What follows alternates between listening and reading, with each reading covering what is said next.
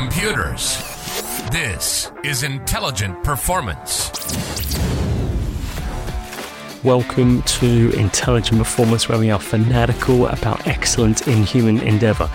Now, what would it be like if you were able to collaborate with some of the biggest celebrities out there? Let's say Grant Cardone, Alex Hormozi, Patrick Bet-David, or Robert Greene, say.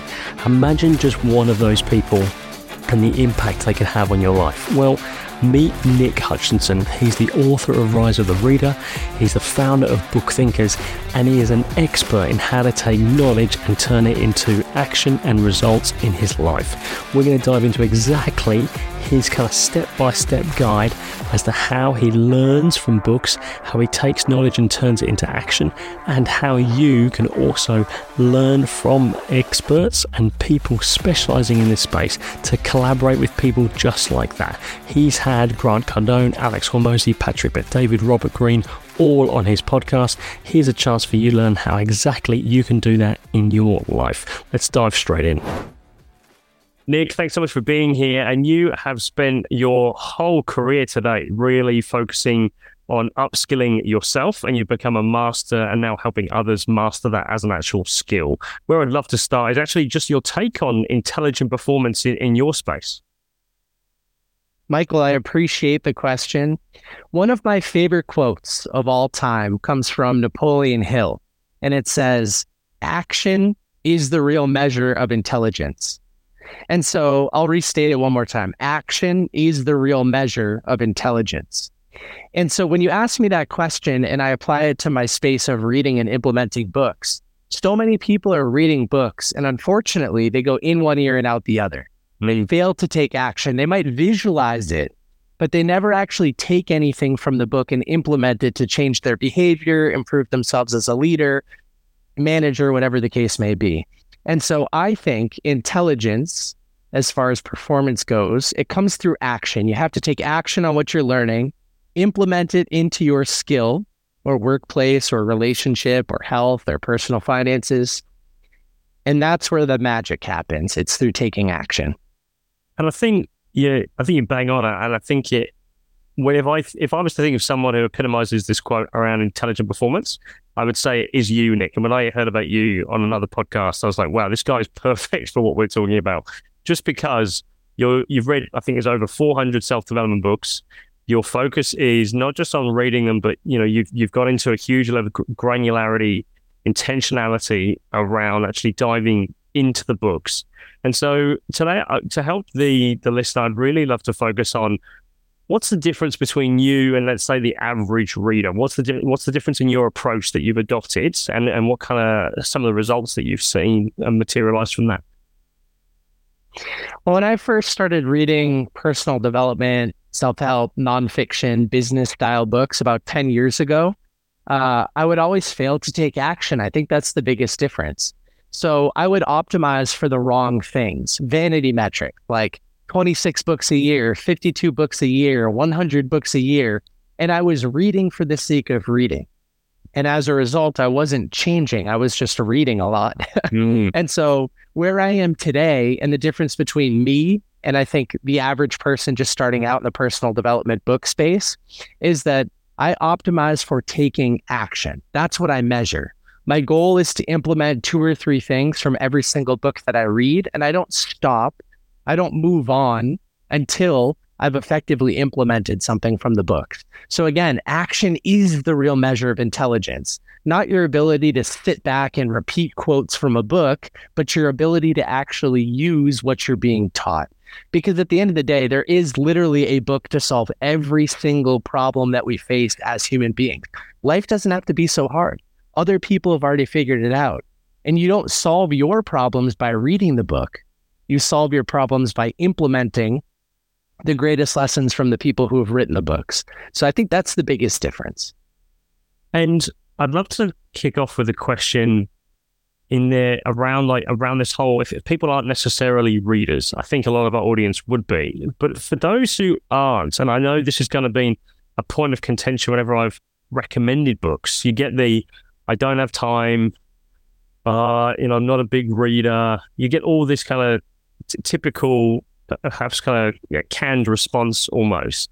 What's your take on that when you've no doubt come across that when you're such a big advocate for reading? And like you say, the intelligent performance piece around what you're talking about is don't try and solve the problems on your own. Look to others who've actually solved it. So, yeah, how do you navigate that resistance piece or that unfamiliarity? Well, first, I love to ask the following question. I love to say, if I paid you $10,000, insert whatever currency you want. If I paid you $10,000 to read a book by the end of the month, do you think you could do it? And that same person who just told me they don't have time to read says, well, I could read 5 if I got paid $10,000 for each one. And so they've unknowingly fallen into my trap because they've admitted they could read, but they're choosing not to. Oftentimes, they don't value reading enough to prioritize it over something else in their calendar. And so they default to things like social media and watching Netflix and hanging out at the bar instead of focusing on serving their future self and reading personal development books. So that's question number one. If I paid you $10,000 to read a book by the end of the month, do you think you could do it? Because right away, that establishes the fact that they could be, they just don't value it enough. So then I think question number 2 is something like, is there a problem in your life that you just can't get rid of? A pain that you deal with on a daily basis? And if they say yes, it could be related to their personal finances, their business, their health, their nutrition, their relationships, their headspace, whatever it is. Everybody's got problems. If they can admit to that, then you could say, well, why are you choosing to deal with it on a daily basis? Because if you don't get rid of it, over the next 30 years, so 365 times 30, over the next 30 years, if you don't remove that problem, you'll deal with it 11,000 times. Why would you choose to go through that? Other people have clearly solved the problem. They've spent decades of their life to figure it out. And you could get access to the solution for $20 in a few hours of your time. They've admitted to me that you could read a book. Now you can solve the problem. And I think once you start to step into that headspace of life doesn't have to be so hard. Other people figured it out. Like you can use these books to improve your own life. People start to open up to the idea of solving problems. And I think that's a great place to start as far as reading personal development books. And for you, when it comes to actually reading, I'm intrigued. Tell us about your process. I'm sure a lot of people ask about your top books, and maybe we'll get to that. I'll put that in some of the show notes. I'd really mainly interested to focus on your system, because I think that's what differentiates. Because you can read all the books, as you mentioned. Tell us about your system. Let's say you've got that book in front of you. We'll call it XYZ. And how are you navigating it? What systems are you putting in place to actually capture, the lessons, the insights, how it applies to you, those types of things? How are you navigating that kind of from a structural perspective? Well, it starts by optimizing for action. And so right in the beginning of opening up a book, I decide to set an intention for each book that I read, and it follows the SMART goal process. So the audience might be familiar with it, but I'm happy to run through it one more time for everybody as a way to familiarize ourselves with it. So SMART is an acronym that stands for specific, measurable, attainable, meaning realistic, relevant, meaning you're emotionally connected to the outcome, right? It's solving pains or helping you develop a skill set or satisfy curiosity, level up in life. And then T stands for time bound. And so if you set a SMART goal for each book that you read, you're baking action right into the beginning of the process. So I'll give you an example. Actually, why don't you tell me what's one or two of your favorite books of all time? Magic of Thinking Big by David Schwartz. Okay, so The Magic of Thinking Big. What I would do if I was reading that book is I would sit down, I'd read the cover, I'd read the back cover, I'd say, okay, this book is about up-leveling my thinking. And then I would set a SMART goal, something like find and implement at least 2 ways to think bigger by the end of November, or think bigger in my business, to make it a little bit more specific, by the end of November. And that is specific. I know exactly what the goal is. It's measurable. Peter Drucker, the legendary management guru, would always say, what's not being measured can't be managed. So you need to know whether or not the book has achieved its goal. Did you find and implement at least 2 ways to improve your thinking as it relates to your business or not?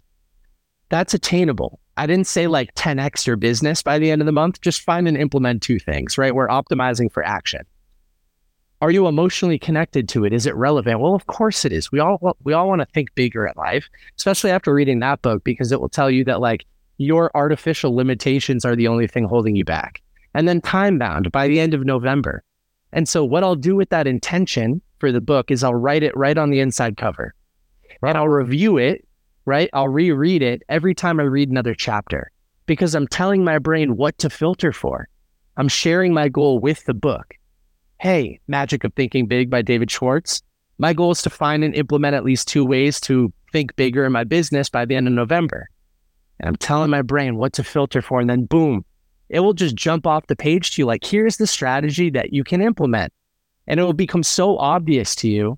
And I think that's the way that then we kind of prepare for taking better action is by setting an intention for the book. So that was a lot, but that's kind of step 1 in my process is setting an intention for the book. There are a whole bunch of other steps in the process, but we can pause there for a minute. Well, where do you go from there? Because maybe the clue's in the title of that one, but let's say you've got a book called Penguin or, and perhaps the outcome's not so obvious. How do you ensure that your goal is actually relatable to book content? Sometimes it starts early in the process, like by choosing the right book. And so in my book, Rise of the Reader, I have a whole personal inventory that you can go through. It's a series of questions that you can ask around deciding on the next book that you read. Because at the end of the day, the best books are ones that you have an emotional connection to. You're looking for a specific outcome. And so you can set your goal around that specific outcome. Like if I just started with a blank slate and I said, I want to think bigger. There are only a couple of books that come to mind. The Magic of Thinking Big, maybe the 10X Rule by Grant Cardone, a couple of books like that. And so once you decide the book, then you build your goal.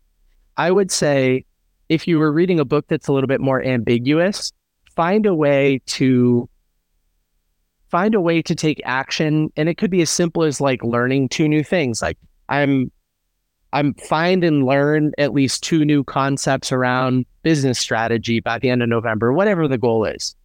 Your goal could be as simple as I'm looking to be entertained, and escape my current reality by reading this book, like whatever it is.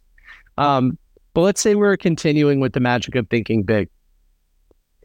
What I think the next step in my process, and I think this is a really important thing for people to break when they're first starting the reading process, is that you shouldn't multitask. So reading and taking notes are 2 completely separate activities. So we shouldn't try to do them at the same time. It's something that I did for a while. If something excited me, I would stop and I would take notes on it and I would circle it and I would think about it and I would totally disrupt the reading process. But I've read far too many productivity books at this time to think that any type of multitasking is okay. So instead, I want to monotask. I want to focus on one thing at a time. So I choose to read. If I find something related to my intention, I'll quickly circle the page number and bracket off the section that I want to revisit. But I try not to lose my reading momentum because I want to finish that entire reading experience and then go back as a separate activity and reread only the things that I've highlighted, which is a much smaller percentage of the book, maybe 5%, right? You don't need to reread the whole book twice, just the 5% that means the most. Then what I'll do with those set of maybe, let's say 10 potential strategies for thinking bigger in my business, I'll look at that list and I'll say, well, implementing 10 things is not realistic. I bet 20% of these can lead to 80% of the change that I'm looking for. I bet 20% of these are more exciting than the other 80%.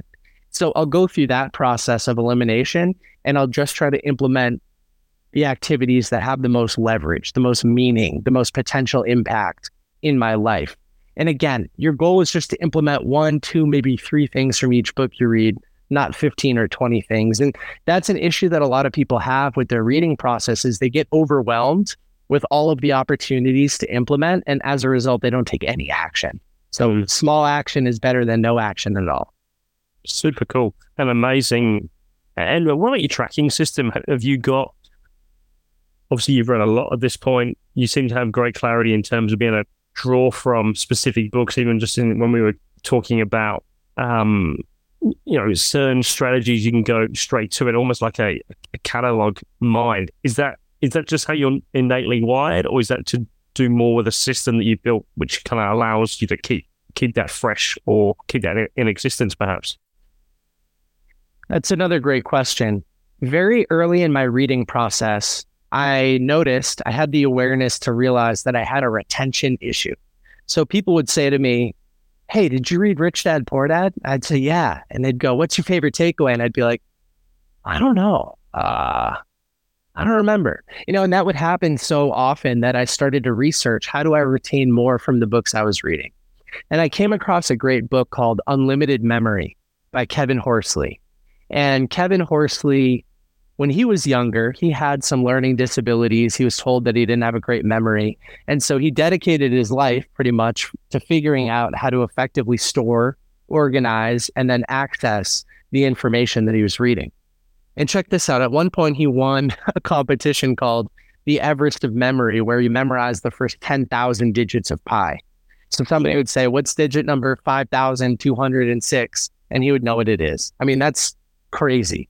And so we don't have limited bandwidth. We have the ability to retain almost anything. It's just a matter of, can you develop a connection to it in your brain enough? Like, can you strengthen that connection so that you can retain it and pull it out at a moment's notice?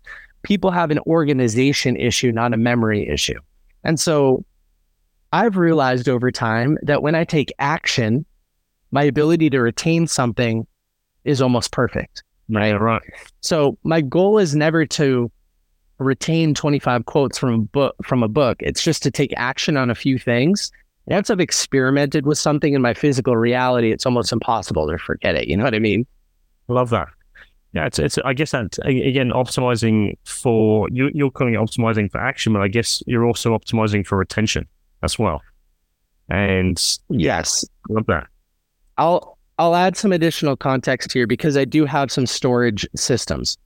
So I use Evernote as an online notebook. I use the Evernote web browser to type my notes into and store things. And I also use the phone app on my phone. So I do love to rewrite my notes first on paper, then into an online notebook, because repetition leads to retention. That's one of those home run lines that I learned from Kevin Horsley and that book, Unlimited Memory. Repetition leads to retention. If you repeat something often enough, you're strengthening that neural connection to where it's stored in your brain, and then you're able to access it with more ease. So that's kind of step number one.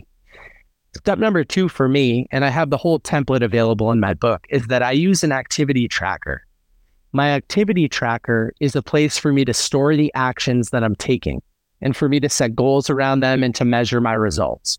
And so it sounds kind of crazy, like this whole quantified lifestyle, building out a spreadsheet, but I'll say this. As Jocko Willink says, discipline equals freedom.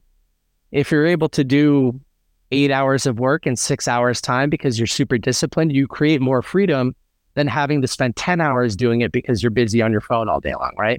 And so for me, the discipline of taking great notes, storing them efficiently, reviewing them pretty often, and then also a place to measure my action.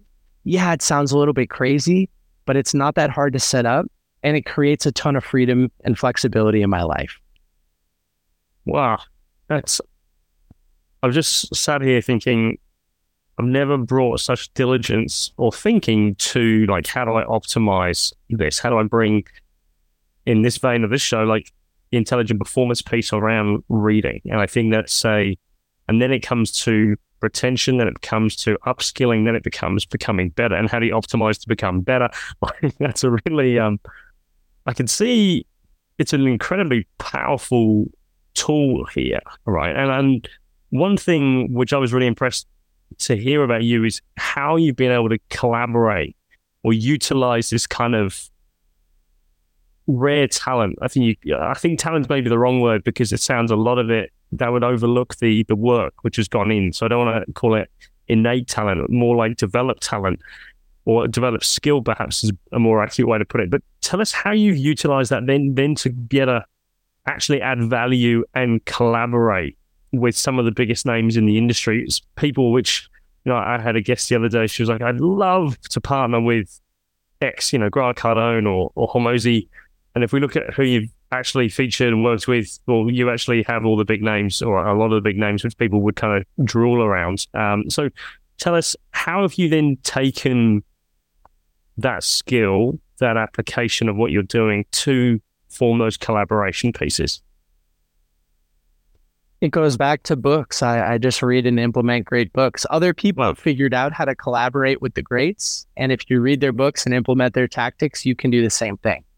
So I'll say a couple of things first, and then maybe we can go into some strategies. Number one is that when I was much younger, my ability to communicate didn't exist. I had social anxiety.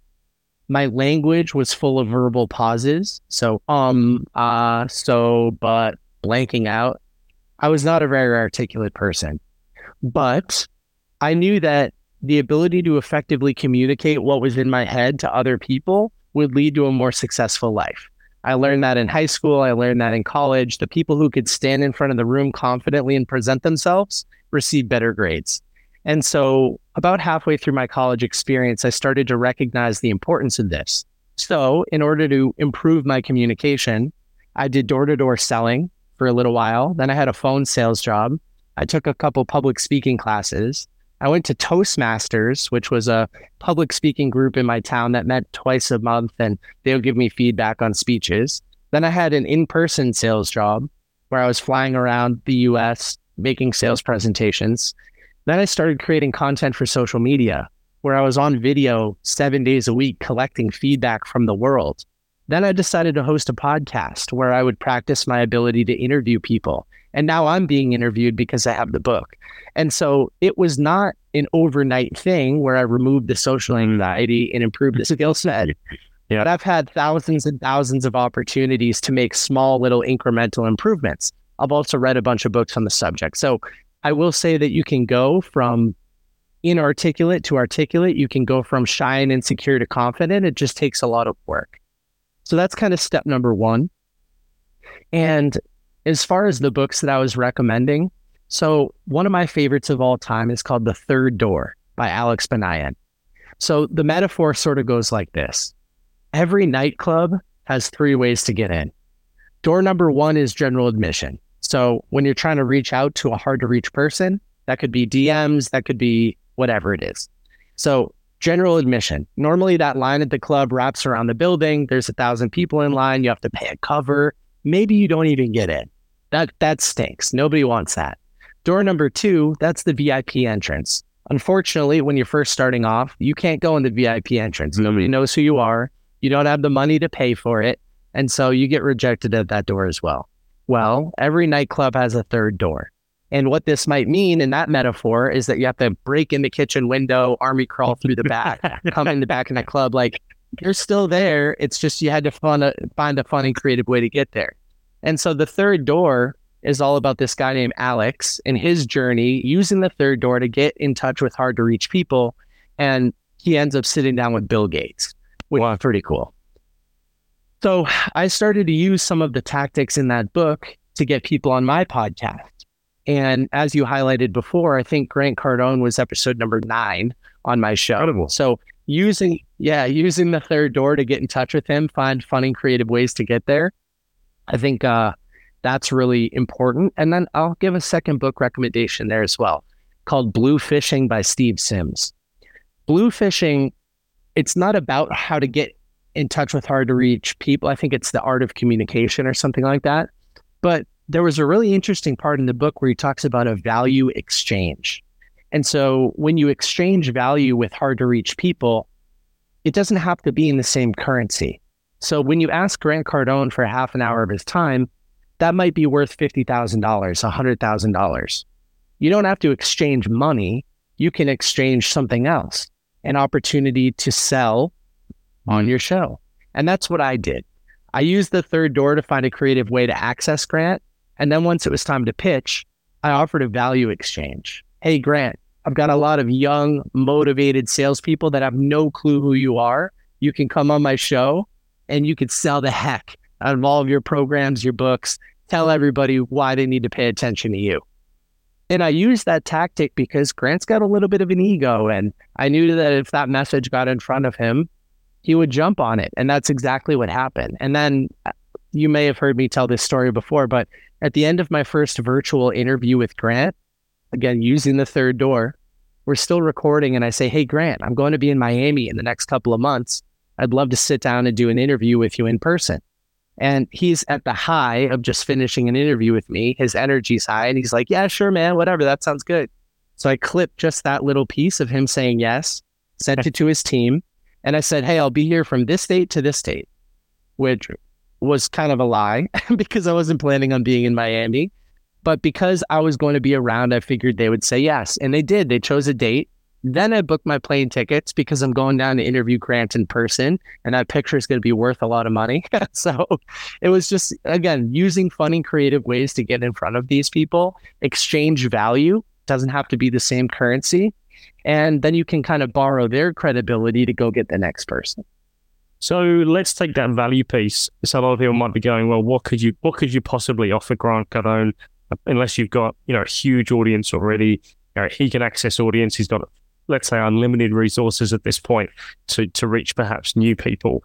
How do you think about that word value, and how do you kind of try to put yourself in their shoes as to what they might see value? Maybe in someone who's perhaps less obvious than Grant Cardone, who, yeah, you're right, just wants to, the unbelievable sales guy and will just sell to anyone, anytime, anything like that.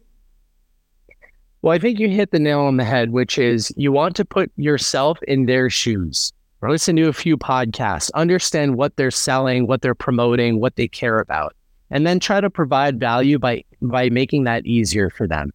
I mean, it could be donating to a charity. It could be providing them a cool, unique piece of art from one of your friends. It could be all sorts of things. For me, it's always the opportunity to present their book in front of my large audience, because I always try to strike while the iron's hot. If somebody's promoting a book, I know they're more willing to do an interview related to their book. I have a large audience, an untapped audience. There's so many different ways that you can phrase those numbers so that they become more appealing to people. And yeah, I think that's how you do it. So many different fun and creative ways to provide value. Love that.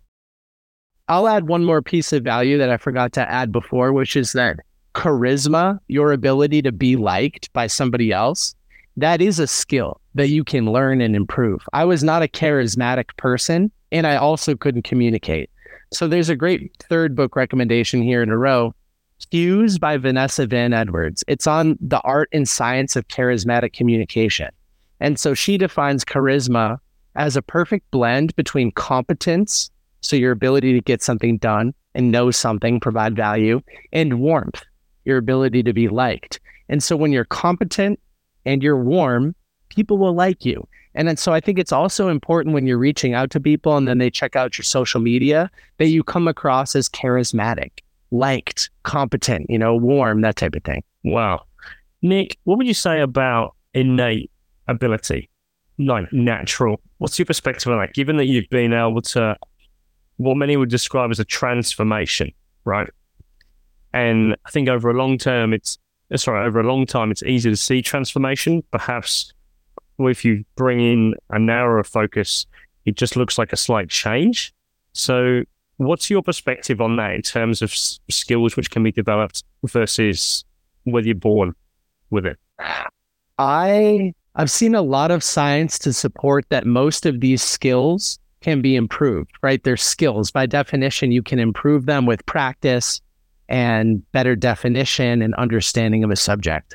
I don't know that I believe in a born leader or born entrepreneur or born podcast host or born salesperson. I mean, in my own experience, I was none of those things. And now I'm all of those things. And it was through skill acquisition. It was by intentionally focusing on improving those skill sets. Even something like empathy. I saw a study recently that shows empathy is a skill set that can be improved.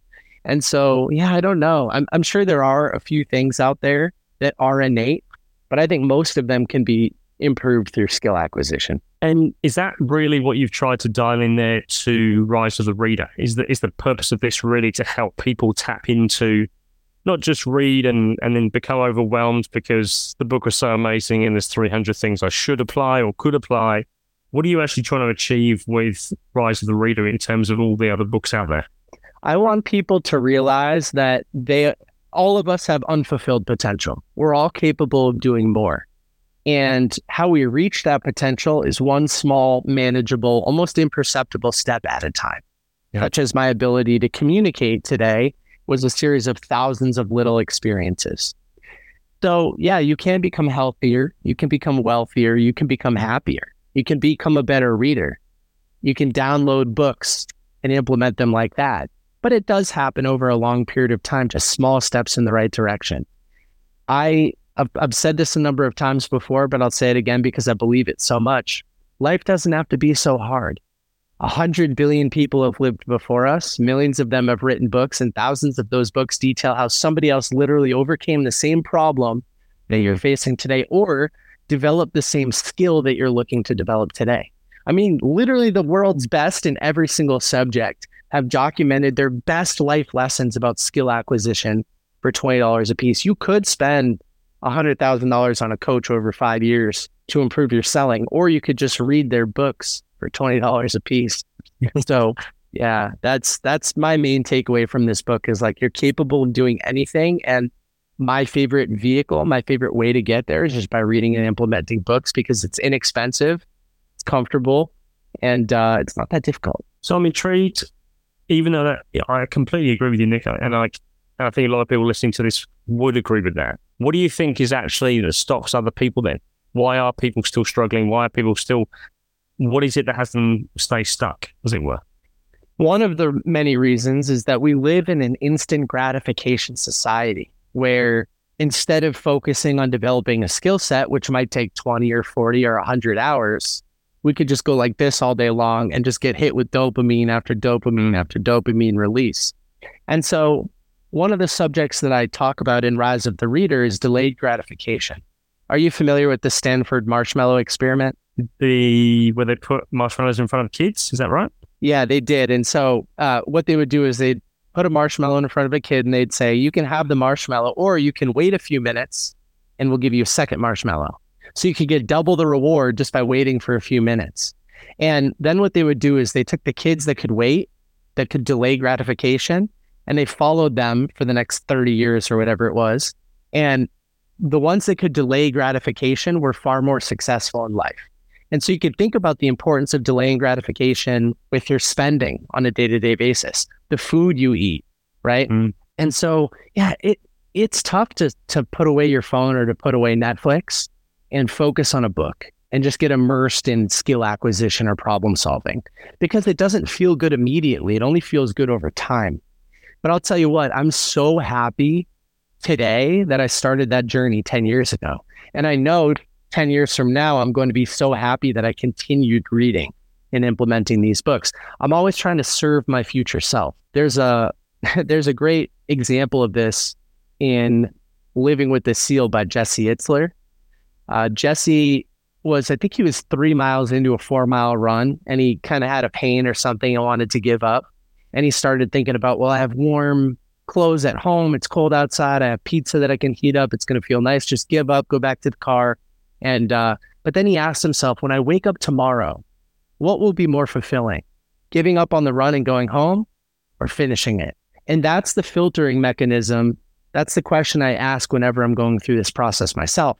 Like, what will I be more happy about tomorrow when I wake up? What's more fulfilling? Spending a little bit more time reading or just scrolling on Instagram all day, right? The answer is kind of obvious, but that's the thing to think about is, I think that's the issue that everybody has with these books is that they're not fun to read and they don't provide instant gratification. Yeah, and they take effort opposed to sitting in front of a Netflix or something like that. Yeah, it's especially applying a system as you are and optimizing for action, it's a whole different ballgame. One last question I want to finish with, and that's around failure, because I think a lot of people can read a book and as much as it sounds great when you read the 10X rule and you go, wow, what if? And then you come back to your sales job and you're struggling to get up in the morning. How have you navigated that piece? Because I feel like in terms of, if I was to think about what's at the core of what you're doing, your framing is very, very powerful in terms of how you're accessing even negative information. You're framing and channeling that in the right way to be a constructive, I'm going to progress rather than geez, I've just read this book, I must suck at communication. So how do you think about that piece? Do you have another hour? Because this is one of my favorite subjects. Cool. Well, I would say see what you got. I would say number one, realize that none of these people, like Grant Cardone, none of them were an overnight success. None of them are superheroes. One of the things that I've been able to do on my podcast is have that person take the superhero cape off for a minute and be a human. Like Grant Cardone in his late 20s was in and out of drug rehab and alcohol issues and was not very successful. Here he is over 30 years later. He's in his 60s, and now he's talking about success. That process evolved over 30 years. So it didn't happen overnight. Let's all remind ourselves that we have to put in the work on a day-to-day basis, and we might wake up 20 or 30 years from now successful, but it does take some time. You'll be happy that you did it, though. I think number two is gratitude. So gratitude has been a big focus of mine over the last, I would say, 6 or 7 years. Tim Ferriss wrote a book called Tools of Titans, where he analyzed the tips and strategies and tactics of the world's best performers in every discipline of life. And he found that a huge percentage of them had some form of daily mindfulness or gratitude practice. So once I read that statistic, I said, all of those people are doing it. I should research it too. I realized that gratitude, when you rewire something from a feeling of lack to a feeling of have, there's so much more pleasure in life. And so I started by journaling 3 things that I was grateful for every single day. And as a result, I realized that I'd be writing 3 things the next day. And so I'd start to look for things throughout my day that I was grateful for. And I totally transformed from like this victim mentality, a feeling of, I wish I had that car, to like, oh, I'm so happy that I have a car instead. So when you have a feeling of lack versus a feeling of have, you have gratitude. You can't experience gratitude and victimhood or gratitude and negativity at the same time. And then, so those are kind of the first 2 things. And then number 3, I would say that my biggest issue with the US public education system, at least that's my experience, is that we're taught that failure is a bad thing. You're taught to avoid failure at all costs. If you fail on a test, you'll get held back. If you fail on a test, people will laugh at you. If you fail in front of the class while you're presenting, your grade's going down the toilet. But in the real world, in leadership, entrepreneurship, sales, everywhere, communication, everywhere, failure is the best teacher available. Yeah. And so if you can stay open to feedback, constructive criticism, and realize that failure is nudging you in the right direction, I think that like that reframe for me has been very important. I think it's one of the most destructive things I think that our education system does. I don't think, like I was grew up in Britain and now I live in Australia. I can tell you it's exactly the same down here. And it's the most common thing I find dealing with people. And I hate to use the word, but it's the difference between winners and losers, right? It really is the ones who achieve things in life. And I say that because I noticed for myself personally, going the loser spiral of when it's deconstructive, when you learn, but actually it's you kind of chastise yourself, you beat yourself up. And I think failure is something which is really tricky to talk about because it's very unpopular. It's a bit like reading. People don't like to talk about it, but it's actually one of the most freeing things to really optimize and learn from, right? And tell us, in that space, what's your go-to for developing that kind of, not even winning mindset, but maybe that's the next level up, but even that gratitude piece, where would you go for development in that space? There's a great book from an Indian monk named Gaur Gopaldas called Life's Amazing Secrets. And there's a quote in there where he says, it's not happy people that are grateful, but it's grateful people that are happy. So I'll say that one more time because it's one of those things that you got to think about. It's not happy people that are grateful. So happiness is not the input that creates gratitude as the output. It's the other way around. It's grateful people that are happy. Gratitude is in action. Gratitude creates happiness. That's the input that creates happiness as the output. And that was a big, oh goodness, I didn't realize that for so much of my life. Like, so by deliberately choosing, by deliberately choosing to focus on gratitude, then you're happy. And so talking about failure, Like, I remember the first time so I ran my own house painting business for 2 summers when I was in college. And I remember I would have to go door to door, knock on somebody's home and try to convince them that I was capable of painting their house or that my team was. And I was terrified. And the very first door that I knocked on, I had this whole thing memorized. Like, hey, my name's Nick. I'm a local college student. I'm running a house painting business to help pay for college. I noticed that your paint is chipping. I'd love to come back this weekend and give you a free estimate. Like, I had this whole thing planned out. And I remember I knocked on the first door and the woman opened up the door and I just said, hey, would you like an estimate? And she was like, who are you? And an estimate for what? And I was like, oh, I forgot my whole script. And then she slammed the door in my face. And I could have quit, but I said, okay, I need to know the first few words out of my mouth in case I get nervous again. Like, this is a learning experience. So then I went to the next house and I knew the first couple of words and then they still slammed the door. But I was like, well, don't say this time. And right when you collect feedback and you're just grateful and you're just happy to show up and be present, like, magical things can definitely happen. And I do want to say, because we've talked a lot about the positive stuff, I have failed so much, but it's part of the process. I expect it to happen, so it doesn't surprise me and it doesn't bum me out. I expect to fail. I'm grateful that I'm able to fail. I think it's on balance is something which keeps coming up at the moment in terms of the ability to reflect on your performance, but do it in a balanced way. Like, if you look at a lot of the professional coaches, if you look at the Premier League, what they're really good at is taking a step back and not being overly optimistic, going, it's all going to be great, but not being too like, oh my God, we suck and we're going to be awful. It's that ability, it seems, to be on balance. And that, I think, kind of epitomizes of what you're doing in your actual approach. You seem to have a very level-headed kind of perspective there. Would that be accurate from your perspective? Yes, and that's also a skill set that I've developed. When I was in my late teens and early 20s, I was very emotionally reactive. So an input would come into my brain and some default response would come out almost immediately, as if there was no control. But I started, and this gets a little goofy for some people, but hear me out. I started meditation. I started practicing meditation on a daily basis, again, 6, 7, 8 years ago. And it was really uncomfortable and I wasn't very good at it, but I knew that I would develop the skill over time. And so where I am today is logical. An input comes into my brain and I almost have more space, more time to process, not through emotion, but through logic, and then formulate a response.